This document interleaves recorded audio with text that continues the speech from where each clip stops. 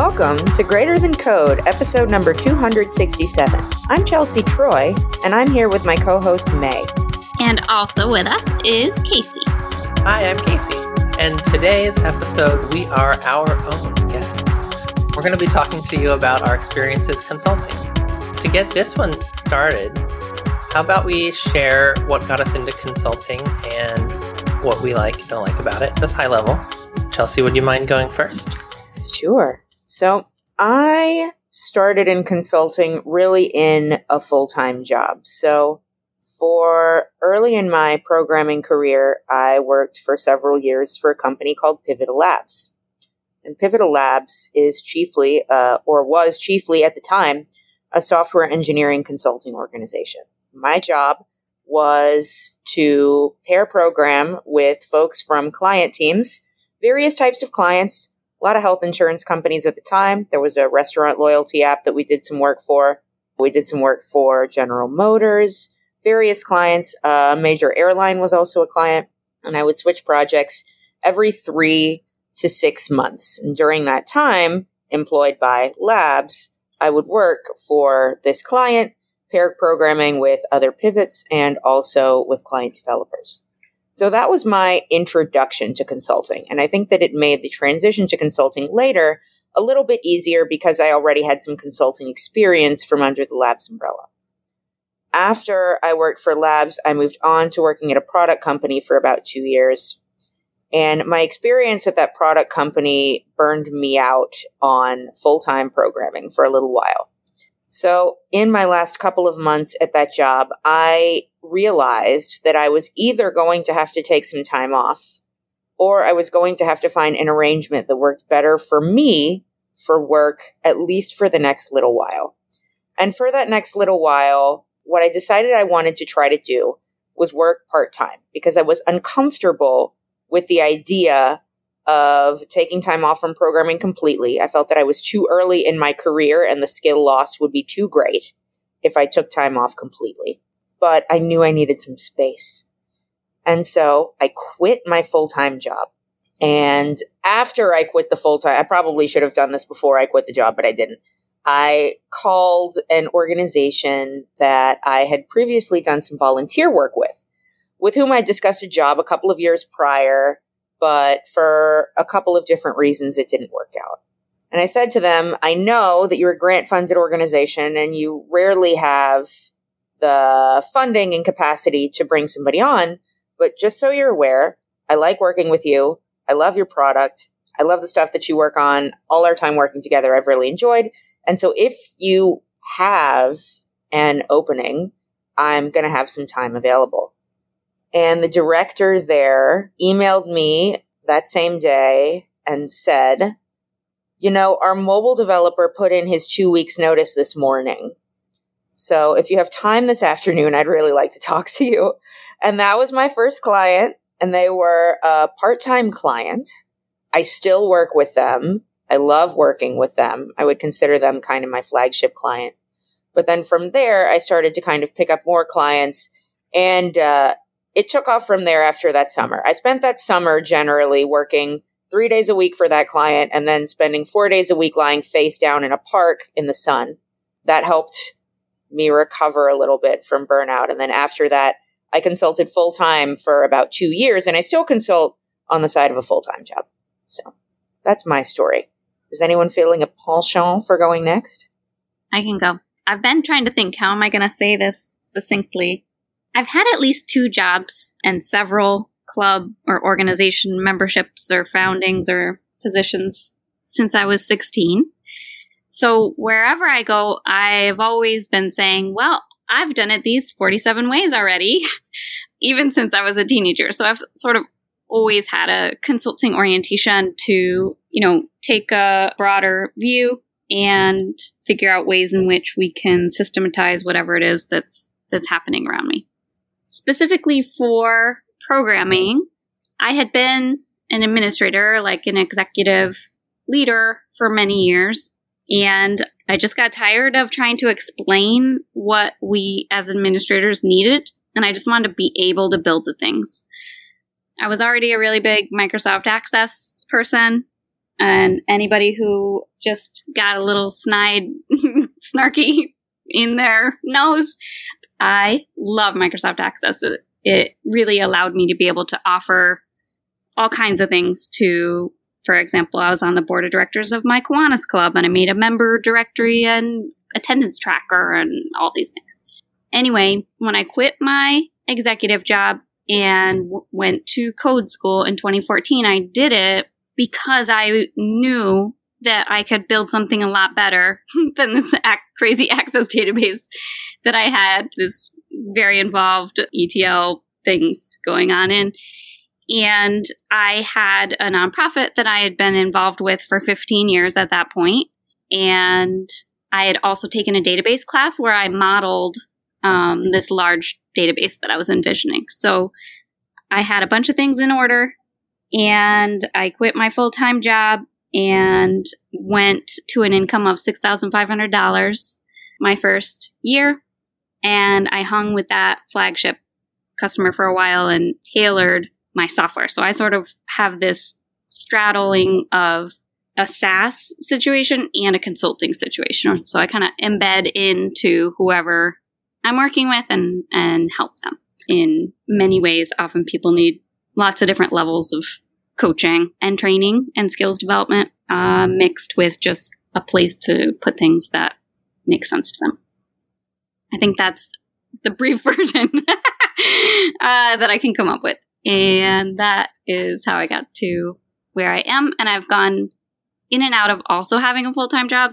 Before I quit that I referenced, the first year I worked a full-time job plus at least 40 to 100 hours on my software to get it ready for prime time. So lot of work. Good story. I don't think I ever heard these fuller stories from either of you, even though I know roughly the shape of your pasts. It's good. So cool to hear it. Thanks for sharing them. All right, I'll share about me now. So I've been a developer and a PM, and I've done a lot of design work. I've done like all the roles over my time in tech. I started doing programming 10, 15 years ago, and I'm always getting burnt out everywhere I go because I care so much, and we get asked to do things that seem dumb. I'm sure anyone listening can relate to this in some organization. And when I say dumb, I don't use that word myself directly. I'm like quoting a lot of people who would use that word. But I say either we're being asked to do things that don't make sense, aren't good ideas, or there are things that we're being asked to do that would make sense if we knew why, and it's not being communicated really well. It's poor communication. Either one or the other or both. So after a lot of jobs, I end up taking a 3-month sabbatical, and I'm like, whatever, I gotta go. I can't deal with caring so much anymore. And I'm not willing to care less either. So most recently, I took a sabbatical and I finished my book, Debugging Your Brain, which takes together psychology ideas like cognitive behavioral therapy and programming ideas, and that I'm so proud of. If you haven't read it yet, please check it out. Then I went back to my job and I gave them another month where I was like, all right, look, these are the things that need to change for me to be happy to work here. Nothing changed and I left. Maybe it's changing very slowly, but too slowly for me to be happy there, or at most of these past companies. After I left this last sabbatical, I spent 3 to 6 months working on a board game version of my book. That's a lot of fun. And then I decided I needed more income, I needed to pay the bills, and I can totally be a tech consultant if I just deal with learning marketing and sales. That's been my, probably 6 months now I've been working on the marketing and sales part, thinking a lot about it, have a lot of support from a lot of friends. Now I consult on ways to make teams happier and more effective, and that's my company name, Happy and Effective. I found it really easy to sell workshops, like diversity, equity, and inclusion workshops to HR departments. They're pretty hungry for those kinds of workshops, and it's hard to find good, effective facilitators. It's a little bit harder to get companies to pay for coaching for their employees, even though like a new EM would love coaching on how to be a good leader. Companies don't always have the budget for that set aside, and I wish they would. I'm working with a lot of companies. I have a couple, but not as many as I'd like. And then the hardest, my favorite kind of client, is when I get to embed with the team and really work on seeing what's going on, me on the ground with them, and like help understand what's going on to tell the executives what's happening and what needs to change and really make a big change. And I've done that once or twice, and I'd love to do that more, but it's the hardest. So I'm thinking about like easy, medium, hard difficulty of selling things to clients. I would actually make plenty of money just doing workshops, honestly, but I want the impact of embedding. That's like my bigger goal is the impact.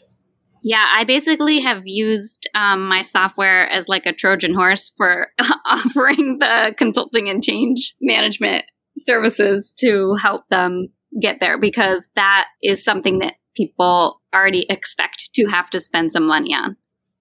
That, though, has been a little problematic because a few years in, they start to think that the line item in the budget is only for software. And then it looks very expensive to them. Whereas if they were looking at it as a consultant gig, it's incredibly inexpensive to them. So yeah, it's maybe so inexpensive that it must not be a quality product they're buying. Yes. That way implicitly. Definitely, there's also that. When setting prices, this is a good general rule of thumb. It could be too low, it looks like it'll be junk, like a dollar store purchase. Or it can be too high and they just can't afford it. And then there's the middle sweet spot where it seems very valuable, they barely can afford it, but they know it'll be worth it. And that's a really good range to be in. Yeah, I honestly, for the work that I do, like it's more of a passion project, I would do it totally for free, but that doesn't work for this reason you're talking about. Like, it needs to hurt a little bit because it's definitely going to be lots and lots of my time, and it's going to be some of their time, and it needs to be an investment that not hurt bad, but just like be noticeable as opposed to, here's a penny candy or something. I found that works on another scale, another level. I do career coaching for friends and friends of friends. And I'm willing to career coach my friends anyway. I've always been for like 10 years. I've reviewed hundreds, thousands of resumes. I've done so many interviews. I'm down to be a career coach. But no one was taking me up on it until I started charging. And now friends are coming to me to pay me money to coach them. I think on their side it feels more equitable. They're more willing to do it now that I'm willing to take money in exchange for it. I felt really bad charging friends until I had the sliding scale. So people who make less, I charge less for this personal service. It's kind of weird having a personal service like that, but it works out really well. I'm so happy for so many friends that have gotten jobs they're happy with now from the support. So like even charging friends, like charging them nothing means they're not going to sign up for it. Yes. And it often, there is a bias of like, oh, well, that's my friend. So it must not be a BFD. Yeah, but we are all BFDs. Exactly. How about you, Chelsea? How'd you start to get to do the pricing thing? Yeah, I think it's interesting to hear y'all's approaches to the marketing and the pricing because mine has been pretty different from that. But before I get off on that, one thing I do want to mention around getting started with offering personal services at price is that if it seems like too large a step to offer a personal service to one person for an amount of money, one thing that I have witnessed folks have success with in starting out in this vein is to set up a Patreon and then have office hours for patrons wherein they spend 2 hours on a Sunday afternoon or something like that. And anyone who is a patron is welcome to join. And what often ends up happening for folks in that situation is that people who are friends of theirs support their Patreon, and then the friends can show up. So effectively, folks are paying a monthly fee for access to this office hours, which they might attend or they might not attend. But there are two nice things about it. The first thing about it is that you're not, from a psychological perspective, it doesn't feel like charging your friends for your time with them. It feels more indirect than that in a way that can be helpful for folks who are very new to charging for things and uncomfortable with the idea. The second thing is that the friends are often much more willing to pay than somebody who's new to charging is willing to charge. And so the friends are putting this money into this Patreon, usually not because they're trying to get access to your office hours, but because they want to support you. And one of the nice things about Patreon is that it is a monthly amount. And so having a monthly email from Patreon that's like, hey, we're sending you, it doesn't even have to be a lot. We're sending you $40 this month. It is a helpful conditioning exercise for folks who are not used to charging because they are getting this regular monthly income and the amount is not as important as receiving the regular income, which is helpful psychological preparation for charging for things on your own, I think. That's not the way that I did it, but I have seen people be effective that way. So there's that. For me, marketing was something that I was very worried about having to do when I started my business. In fact, it was one of those things where my conviction when I started my consulting business was, I do not want to have to sell my services. I will coast on what clients I can find. And when it is no longer easy, I will just get a full-time job, because selling traditionally conceptualized is not something that I enjoyed. I had a head start on the marketing element of things. That is sort of the brand awareness element of things, my reputation.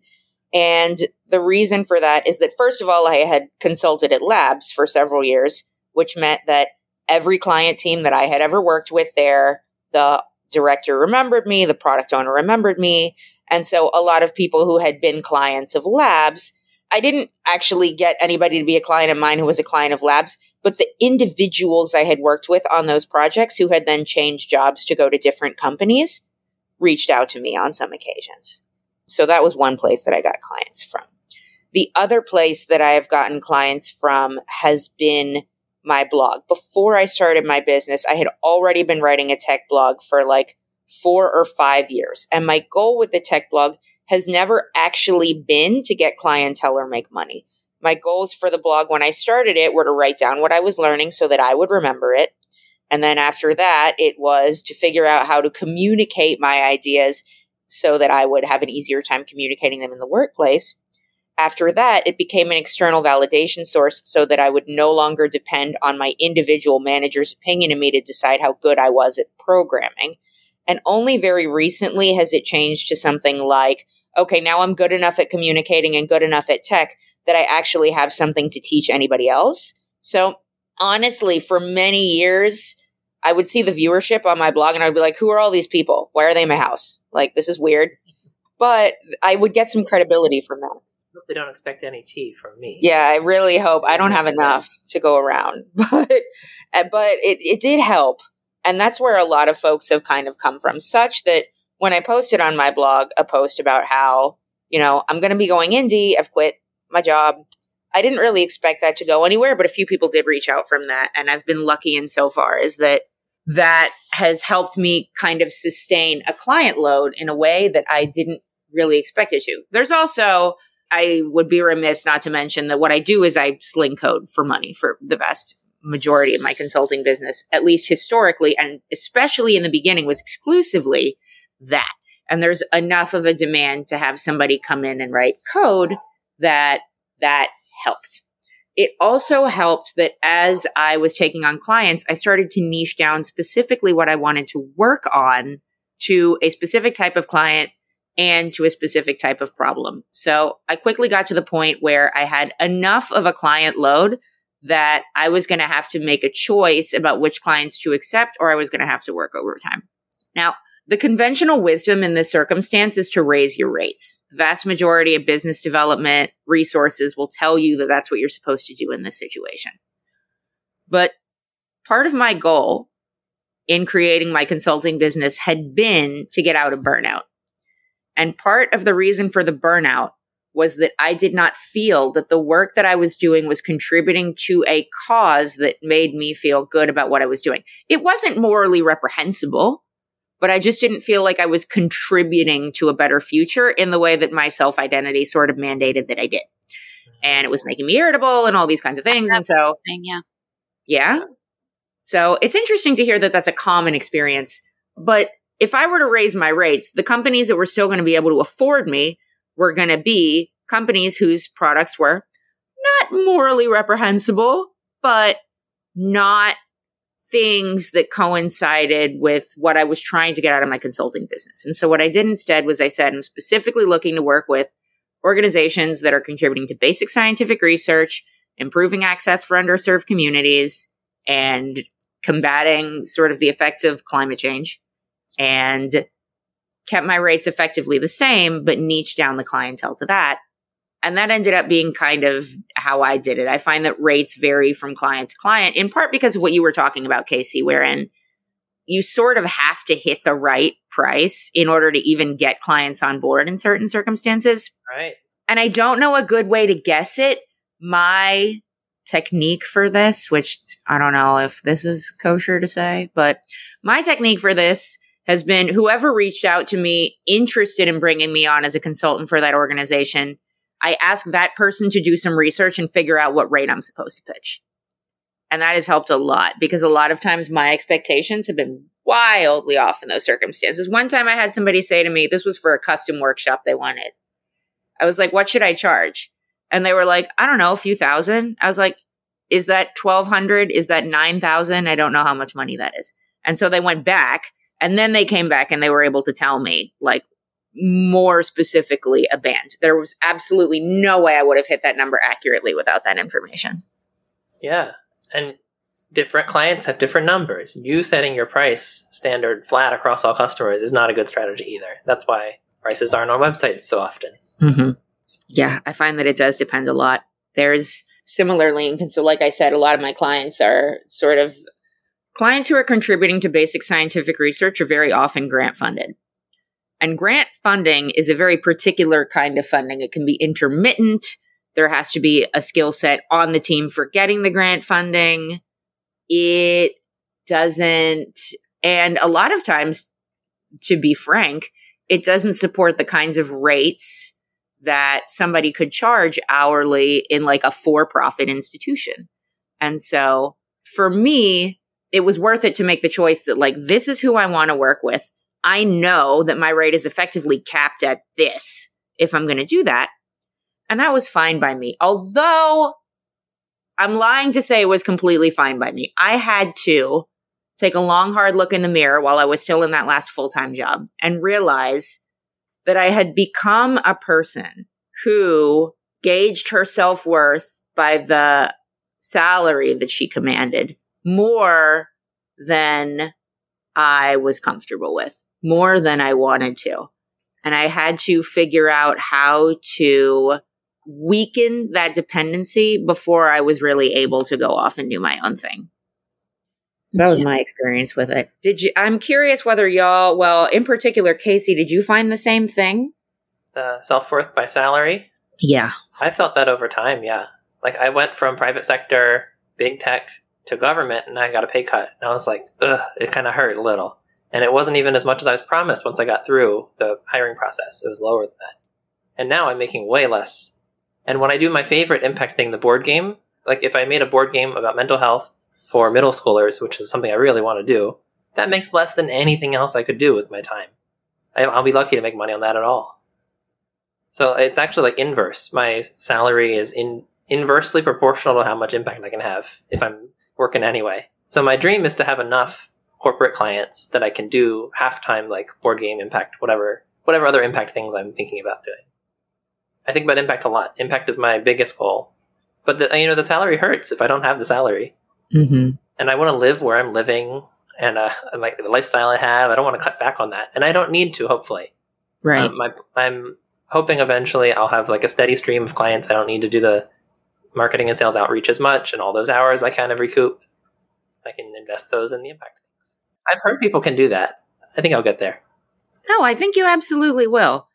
May, I'm curious as to your experience because I know that you have a lot of experience with a similar calculation of determining sort of which things are going to provide more income, which things are probably going to provide less income, and then balancing across a bunch of factors like money, but also impact and time spent and emotional drain and all that stuff. Well, Chelsea, I am a real merry-go-round in this arena. So before I became a programmer, I had a state job. I was well paid and, I was pretty set. Then I was a programmer and I took a huge pay cut because I quit. I became a programmer when I was 37 years old. So I already had a whole career, and to start at the beginning and be parallel with 20-year-olds, so it's not just like my salary, but also my level and my level of impact on level of the amount of people who wanted to ask me for my advice was significantly different. So like my the ego stroking stopped. And so when you mentioned the thing about identity, yeah, doing any kind of consulting in your own deal, it's a major identity reorganization, and having the money, the title, the clout, and the engagement. Like a couple years I have spent largely alone. And that is very different than working at a place where I have colleagues or when I live somewhere and have roommates. So, but I have found myself signing up for lots and lots of different social justice and passion project things and supporting nonprofits that I believe in. So from my perspective, I'm really offering a capacity building grant out of my own pocket and my own time and my own heart. And that has been deeply rewarding and made me not feel much about my identity around salary, except it does make me question myself as an adult. Like, these aren't the best financial decisions to be making, but I get enough out of having made them that it's worth it to me. So, one of the things probably you were thinking of, Chelsea, we worked together a little bit on this mutual aid project that I took on when the pandemic started. And I didn't get paid any dollars for that. And I was working 18 hours a day on it or something. So yeah, I like to really jump in wholeheartedly. And then once I really, really do need some dollars, then I figure something else out. So that is kind of how I've ebbed and flowed with it. But mostly I've done it by reducing my personal overhead so that I'm not wigged about the money and lowering whatever my quality of life spending goals are. But that also has had to happen because I have not wanted to, and I couldn't get myself to get excited about marketing of myself and my whole deal. I legit still don't have a website, and I've been in operation now since 2014. So that's a while. And I meet people and I can demonstrate what it is, and I get clients. And for me, having only a few clients, there's dozens of people that work for each one. So it's more of an organization client than a bunch of individuals. And I can't actually handle a ton. I was in a Y Combinator thing that wanted me to really be reporting on income growth rates and all of these, number of new acquisition things. And it just wasn't for me. Those are not my goals. I want to make sure that this nonprofit can help more people this year and that they can get more grant money because they know how many people they helped and that those people are more efficient at their job every day. So those are, harder to measure. It's not quite an answer to your question, but I took it and ran a little. No, I appreciate that. There is a software engineer and a teacher that I follow on Twitter. His name is G-Paw Hill. Are y'all familiar with G-Paw? No. And he did a thread a couple of days ago that this conversation reminds me of, and I found it. Is it all right if I read a piece of it and paraphrase part of it? Yes, please. Okay, so this is what he says. He says, "The weirdest thing about being a teacher for young geek minds, I am teaching them things that their actual first jobs most likely forbid them to do. The youngins I work with are actually nearly all hireable as is after 18 months of instruction without any intervention from me. Problem they're going to face when they get to the show isn't technical or intellectual at all. No language or framework or OS or library or algorithm is going to daunt them. Not for long. No. Problem they're going to face is how to sustain their connection to the well of geek joy in a trade that is systematically bent on simultaneously exploiting that connection while denying it exists and refusing any and all access to it. It is possible to stick it out, to acquire enough space and power to reassert one's path to the well. Many have done it. Many are doing it today. But it is very hard, far harder than learning the visitor pattern or Docker or Dart or SQL or even Haskell. how do you tell people that you've watched become, as they bathed in the cool, clear water, that for some long time, 5 years or more, they must navigate the horrors of extractive capitalist software development? The best answer I have so far is to try and teach them how and where to find water outside of work. It is a lousy answer. I feel horrible giving it, but I'd feel even more horrible if I didn't tell them the truth. I actually saw this thread and I really liked it too. I'm glad you found it. Oh, yeah. I find it honestly pretty inspiring. Like, people generally who get involved in the kinds of consulting gigs that we three are talking about, which is a little different than just any random consulting or any random freelancing. Like impact consulting, I might call it. Yeah. It's awesome if the money comes, but it's almost irrelevant provided that basic needs are met. So that's kind of been my angle. We'll see talk to me in 20 more years when I'm trying to retire and made a lot of choices that I was happy with at the time. This reminds me of a conversation I had with a friend who's an executive director of an orchestra in the nonprofit space. And he was telling me that so many nonprofits like shoot themselves in the foot by not doing enough fundraising, by not raising money. And that comes from not wanting to make money in a way because they're a nonprofit and money is not a motive and everybody's very clear about that. That's noble and all, but it ends up hurting them because they don't have the money to do the impactful things they would as a nonprofit. Money is like a necessary evil here, and a lot of people are uncomfortable with it, including me a lot of the time. Honestly, I have to tell myself not to. What would I tell a friend? No, charge more money. Okay, I guess I'll tell myself to do that now. I have this conversation with myself a lot. Yeah. I've been very aware that when I become anti-money, the well dries up, the money well. Yeah. And when I am respectful of and appreciative of money in the world, more comes my way. There is like an internal dousing, I think, that happens that one needs to be very careful about, for sure. One of the techniques I use with myself and with clients is a matrix where I write out, for this approach, this thing that I'm thinking about, how much money will it make, how much impact will it have on this goal, and like all the different heuristics I would use to make the decision are columns, and all the options are rows. And I put numbers in it, and I might weight my columns because money is less important than impact, but it's still important, it's there. I do all this math, and in the end, the summary column with the averages roughly matches what's in my head, which is the things that are similar in my head are similar on paper, but I can see why. And that's very clarifying for me. I really like being able to see it in this matrix form. And like being able to see that you have to focus on the money some amount. If you just did the high impact one, it wouldn't be on the top of the list. It's like, it's hard to think about so many variables at once. So seeing it helps me. It is. G-Paw speaks to that some later in the thread. He says, you gotta feed your family. You gotta. That's not negotiable. But you don't gotta forget the well. To be any good at all, you have to keep finding the well, keep reaching it, keep noticing it. Doesn't matter whether it's office hours or after hours. Matters whether you get to it.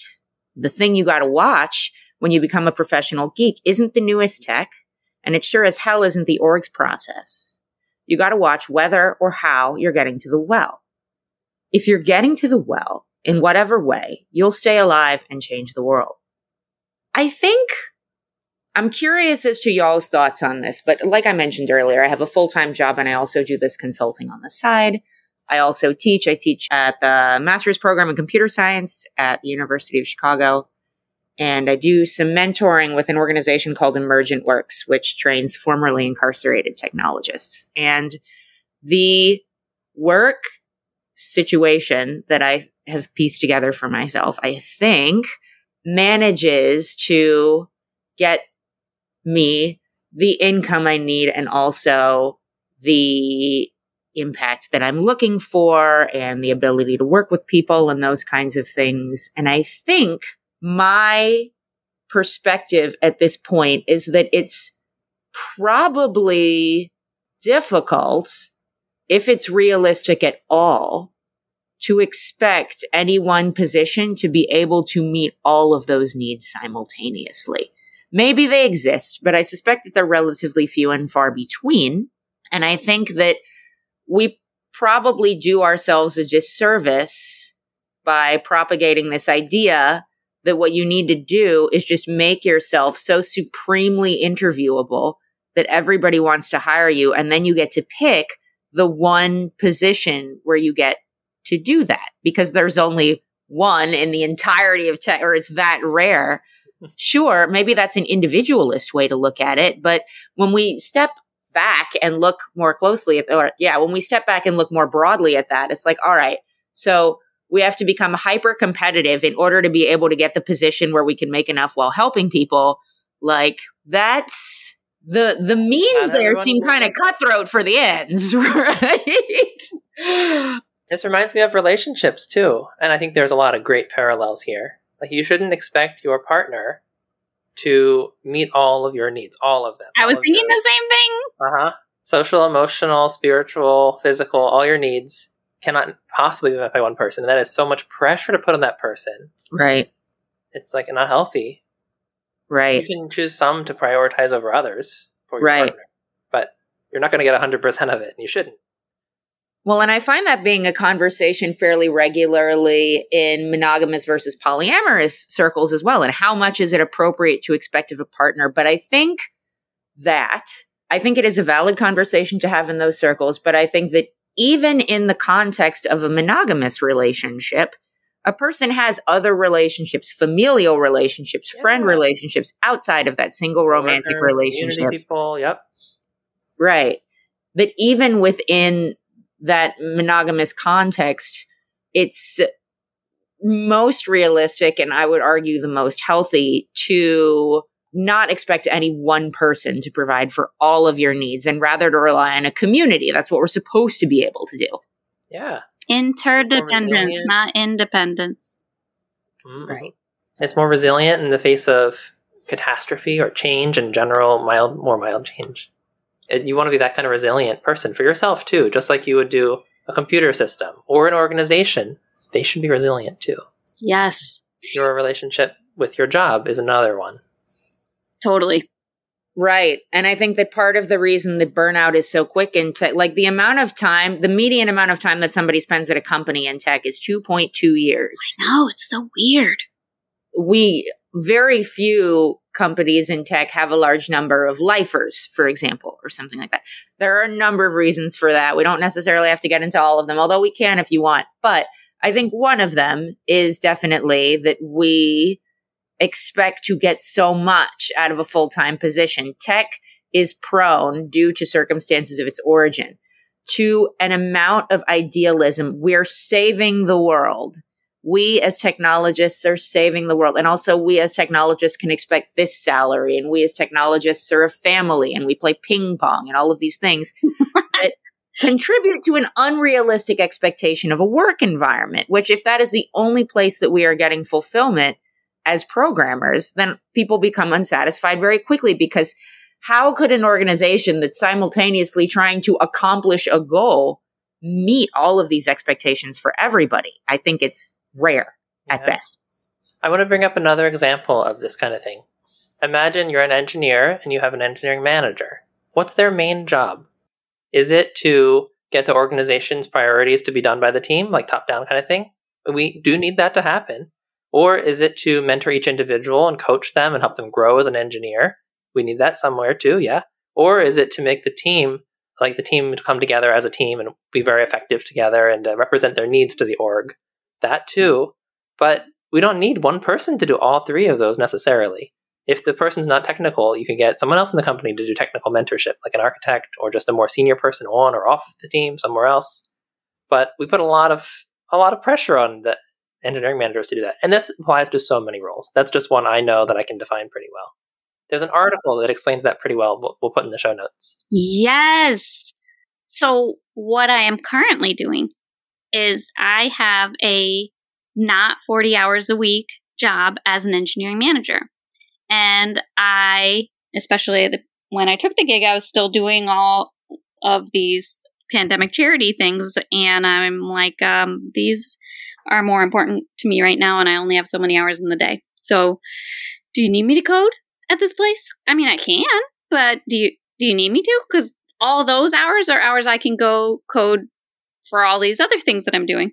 And it worked.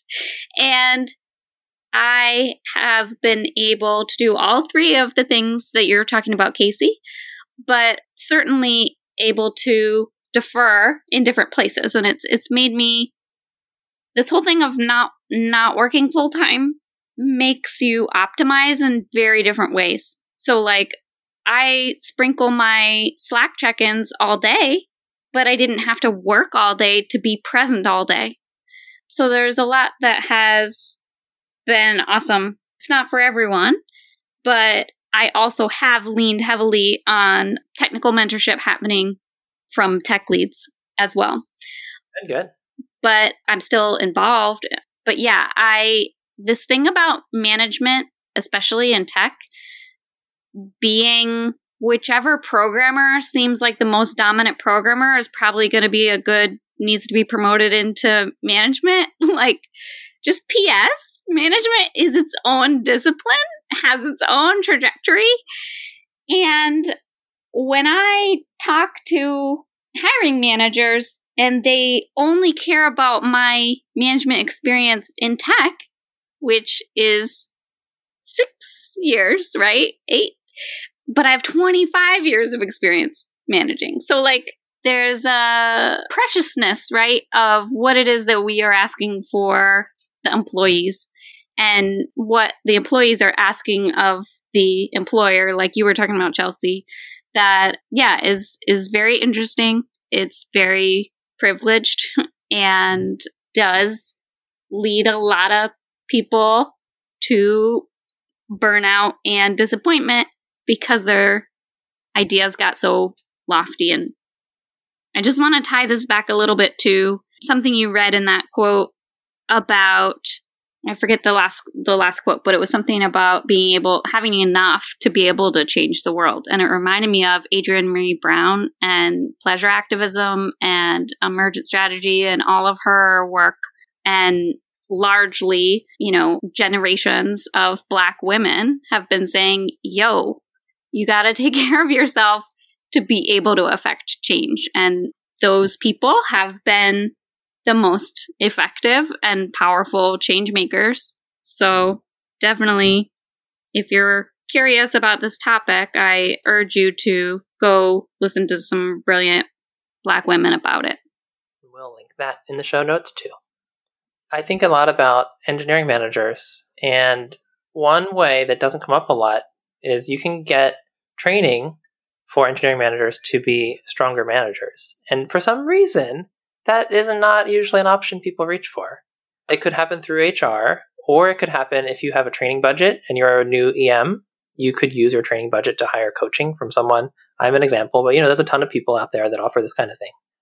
If you don't learn the leadership skills when you switch roles, if you don't take time to learn those skills that are totally learnable, you're not going to have them, and it's hard to apply them. And there's a lot of pressure to magically know them now that you've switched hats.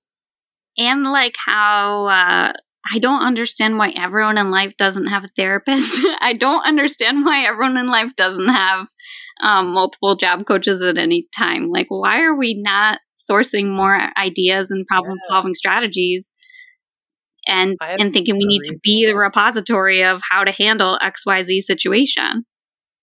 For some reason, a lot of people I've talked to think their manager is supposed to do that for them. Their manager is supposed to be their everything, their boss. They like the boss that if they're bad, you'd quit your job. If they're good, you'll stay. That boss ends up being like the career coach for people, unless they're a bad career coach, and then you're just stuck. Because we expect it so strongly. And that is an assumption I want everyone listening to question. Do you need your manager at work to be that person for you? If they are, that's great. You're very fortunate. If not, how can you find someone? Someone in the community, a friend, family member, a professional coach. There's other options, other mentors in the company. You don't have to depend on that manager who doesn't have time for you to give you that kind of support. So to that end, my thinking around management and mentorship changed about the time I hit, it was a while ago now. I don't know, maybe 6 years as a programmer or something like that. Because before that, I was very bought into this idea that, your manager is your mentor and all these types of things. there was something that I realized. There were two things that I realized. The first one was that for me, most of my managers were not well set up to be mentors to me. And this is why. Well, the truth is I level up quickly. And for many people who are managers in a tech organization, they were technologists for 3 to 5 years before they became managers. They were often early enough in their career that they didn't necessarily know what management entailed or whether they should say no based on what they were interested in. Many managers in tech figure out what the job is and then try to find as many surreptitious ways as possible to get back into the code. Yep. Additionally, many of those managers feel somewhat insecure about their weakening connection to the code base of the company that they manage. Yep. And so it can be an emotionally fraught experience for them to be a mentor to someone whose knowledge of the code base that they are no longer in makes them feel insecure. And so I learned that the most effective mentors for me, I learned something about the most effective mentors for me, and I learned something about the most effective managers for me. I learned that the most effective managers for me either got way out ahead of me experience-wise before they became managers. I mean, 10 years, 15 years, 20 years. Because those are not people who got promoted to management because they didn't know to say no. Those are people who got promoted to management after they got tired of writing code. And they no longer stake their self-image on whether they're better coders than the people that they manage. That's very, very important. The other type of person who was a good manager for me was somebody who had never been a software engineer. And there are two reasons for that. First of all, they trended higher on raw management experience. Second of all, they were not comparing their technical skill set to my technical skill set in a competitive capacity. And that made them better managers for me, honestly. It made things much, much easier. And then in terms of mentors, I found that I had a lot more luck going outside of the organization I was working for mentors. And that's, again, for two reasons. The first one is that a lot of people, as they gain experience, go indie. Just a lot of people, like all kinds. Some of my sort of most trusted mentors, Avdi Grimm is somebody I've learned a lot from indie, effectively, right? At this point. G-Paw Hill, like I mentioned, indie, effectively at this point. Kenneth Mayer, indie, effectively at this point. And these are all people who had decades of experience in the particular style of programming that I was doing very early in my career for many years. So that's the first reason. And then the second reason is that at your job, it is in your interest to succeed at everything you try, at most jobs. And jobs will tell you it's okay to fail. Jobs will tell you it's okay to not be good at things and to be learning. But because if I'm drawing a paycheck from an organization, I do not feel comfortable not being good at the thing that I am drawing the paycheck for. Same. And honestly, even if they say that that's the case, when the push comes to shove and there's a deadline, they don't actually want you to be bad at things. Come on, that doesn't make any sense. But I've been able to find ambitious projects that I can contribute to, not for pay. And in those situations, I'm much more comfortable failing because I can be like, you know what? If they don't like my work, they can have all their money back. And I work on a couple projects like that right now where I get to work with very experienced programmers on projects that are interesting and challenging. And a lot of times I just absolutely eat dirt. And my first PR doesn't work and I don't know what's wrong. And the whole description is like, somebody please help me. And I don't feel comfortable doing that if I had to do it at work, I would do it, but I'm not comfortable doing it. Right. And I firmly believe that for people to accelerate their learning to their full capacity for accelerating their learning, they must place themselves in situations where they not only might fail, but it's pretty likely, because that's what's stretching your capacity to the degree that you need to get better. And that's just not a comfortable situation for somewhere that you depend on to make a living, And that I ended up approaching my management and my mentorship as effectively mutually exclusive things. And it ended up working out really well for me. At this particular point in time, I happened to have a manager who happened to get way out ahead of me technically and is willing to review PRs. And so that's very nice, but it's a nice to have. It's not something that I expect of a manager. And it's ended up making me much more happy in managed relationships. I agree with all of that. So well said, Chelsea. I try. Casey, are there things that you look for specifically in a manager? I guess for that question, I want to take the perspective inward into myself. What do I need support on? And who can I get that from? And this is true as also an independent worker, as a consultant, a freelancer too. I need support for when things are hard and I can be validated from people who have similar experiences, that kind of like emotional support. I need technical support in skills like the sales I don't have yet, and I have support for that, thank goodness. Individuals. I need ideally communities and individuals both. They're both really important to me. And some of these could be in a manager. But lately, I'm my own manager, and I can be none of those things, really. I'm myself. I can't do this external support for myself. Even when I'm typing into a spreadsheet and the computer's trying to be a mural, it's not as good as talking to another person. Another perspective that I need support on is, how do I know what I'm doing is important? And so I do use spreadsheets as a mirror for that a lot of the time for myself. Like, this impact is having this kind of magnitude impact on this many people, and then that calculates to this thing. Maybe, does that match my gut? That's really what I want to know too. The numbers aren't telling me. But talking to other people about impact on their projects really kind of solidifies that for me. And it's not always the clients directly. It could be someone else who sees the impact I'm having on a client. I'm kind of like the manager. I don't want to expect clients to tell me the impact I'm having. In fact, for business reasons, I should know what the impact is myself to tell them, to upsell them and continue it going anyway. So it really helps me to have peers to talk through about impact like that too. Types of support. What other kinds of support do you need as consultants that I didn't just cover? I still need, and I have hired Casey to help me, I still need a way to explain what it is that I am offering and what the value of that really is in a way that is clear and succinct. Every time I've gone to make a website or a list of what it is that I offer, I end up in the hundreds of bullet points. And I just don't have a way to capture it yet. So often when people go indie, they do have a unique idea and a unique offering. So finding a way to summarize what that is can be really challenging. I loved hearing, Chelsea, when you were talking about knowing what kinds of work you want to do and who your ideal customer is.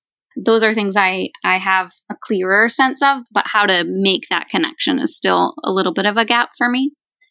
But you reminded me in that, and I just want to mention here, this book, The Pumpkin Plan, like a very bro business book situation, but what is in there is so good. And I don't want to give it away and also open up another topic that I'll talk too long about. So I won't go into it right now, but definitely recommend it. And one of the things is how to call your client list and figure out what is the most optimal situation that's going to lead toward the most impact for everybody. One of the things I think back to a lot is user research, and how can we apply that to this business discovery process. I basically use the same techniques that were in my human-computer interaction class I took 10 or 15 years ago, like asking open-ended questions, trying to get them to say what their problems are, remembering how they said it in their own words and saying it back to them. That's a big, big step. But then there's a whole lot of techniques I didn't learn from human-computer interaction that are sales techniques. And my favorite resource for that so far is called spin selling, where spin is an acronym, and it sounds like a wonky technique that wouldn't work because it's just like a random technique to pull out. I don't know, but it's not. This book is based on studies, and it shows what you need to do to make big ticket sales go through, which is very different than selling those plastic things with the poppy bubbles in the mall stand in the middle of the hallway. Those low key things, they can manipulate people into buying, and people aren't going to return it probably. But big ticket things needs a different approach than traditional sales and marketing knowledge. And I really like the ideas in spin selling. I don't want to go into them today. We'll talk about it later. But those are two of the perspectives I bring to this kind of problem: user research and the spin selling techniques. I want to share what my ideal client would be. I think that's interesting too.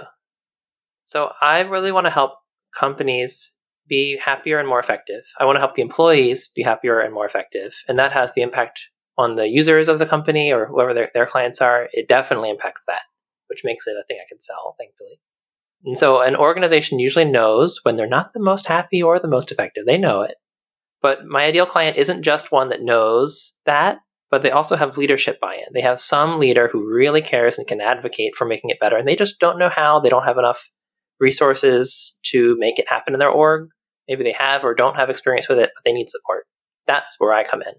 And then my impact really is on the employees. I want to help the employees be happier and more effective. That's the direct impact I want. And then it has the really strong indirect impact on the business outcomes. So in that vein, I'm willing to help even large tech companies, because if I can help their employees be happier, that is a positive impact. Even if I don't care about a large tech company's business outcomes, I'm okay with that because my focus is specifically on the employees.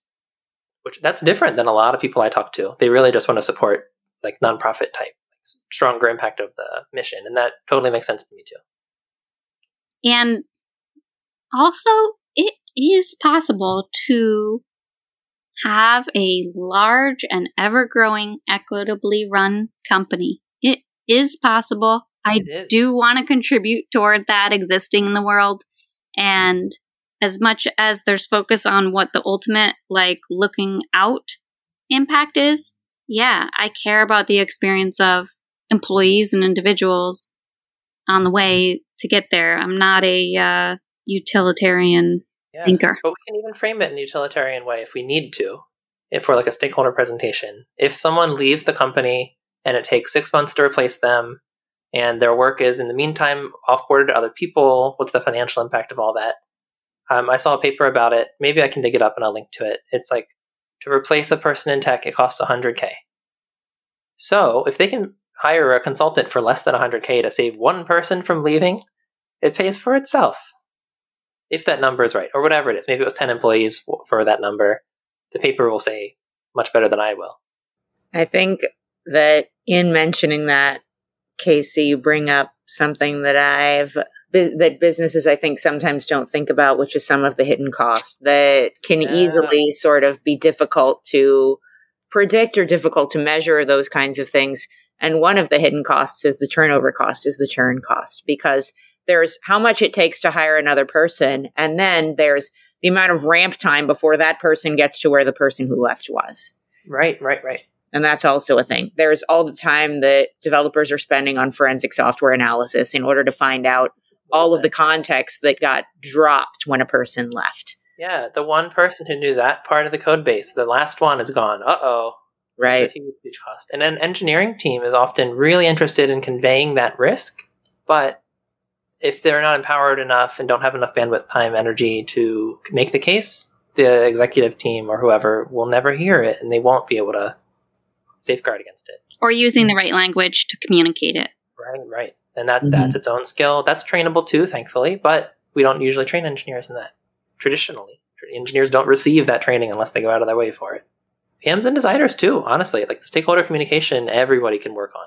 Yeah, that's true. Communication, everyone can work on. Yes. I learned the phrase indie today. I have never heard it, and I really like it. It makes me feel cool inside. And so, yep, loving the language. I have no record label, or I am my own record label, perhaps. I've got one. I liked the idea of having a Patreon, not to make money, but to help inspire yourself. And I know a lot of friends who've had Patreons with low income from it, and they were actually upset about it. And so I want to go back to those friends and say, look, this proved some people find value in what you're doing. Like the social impact. I might make my own even. Thank you. I know, I might do it too. It's good. That's good. Absolutely. Highly recommended. One thing that I want to take away is the exercise, Casey, that you were talking about of tallying up all of the different things that a given position contributes in terms of a person's needs, because I think that an exercise like that would be extremely helpful for example, some of my students who are getting their very first tech jobs, and students receive a very one-dimensional message about the way that tech employment goes. It tends to put a set of 5 companies that shall remain unnamed front and center, which, whatever, but I would like them to be aware of the other options. And there is a very particular way of gauging the value of a tech position that I believe includes fewer dimensions than people should probably consider for the health of their career long term. And not only the health of their career, but also their health in their career. One more parting thought I want to share for anyone is you need support for your career growth, for your happiness. If you're going to be a consultant, you need support for that. Find support in individuals and in communities. You deserve that support, and you can be that support for the people who are supporting you. It can be mutual. They need that too.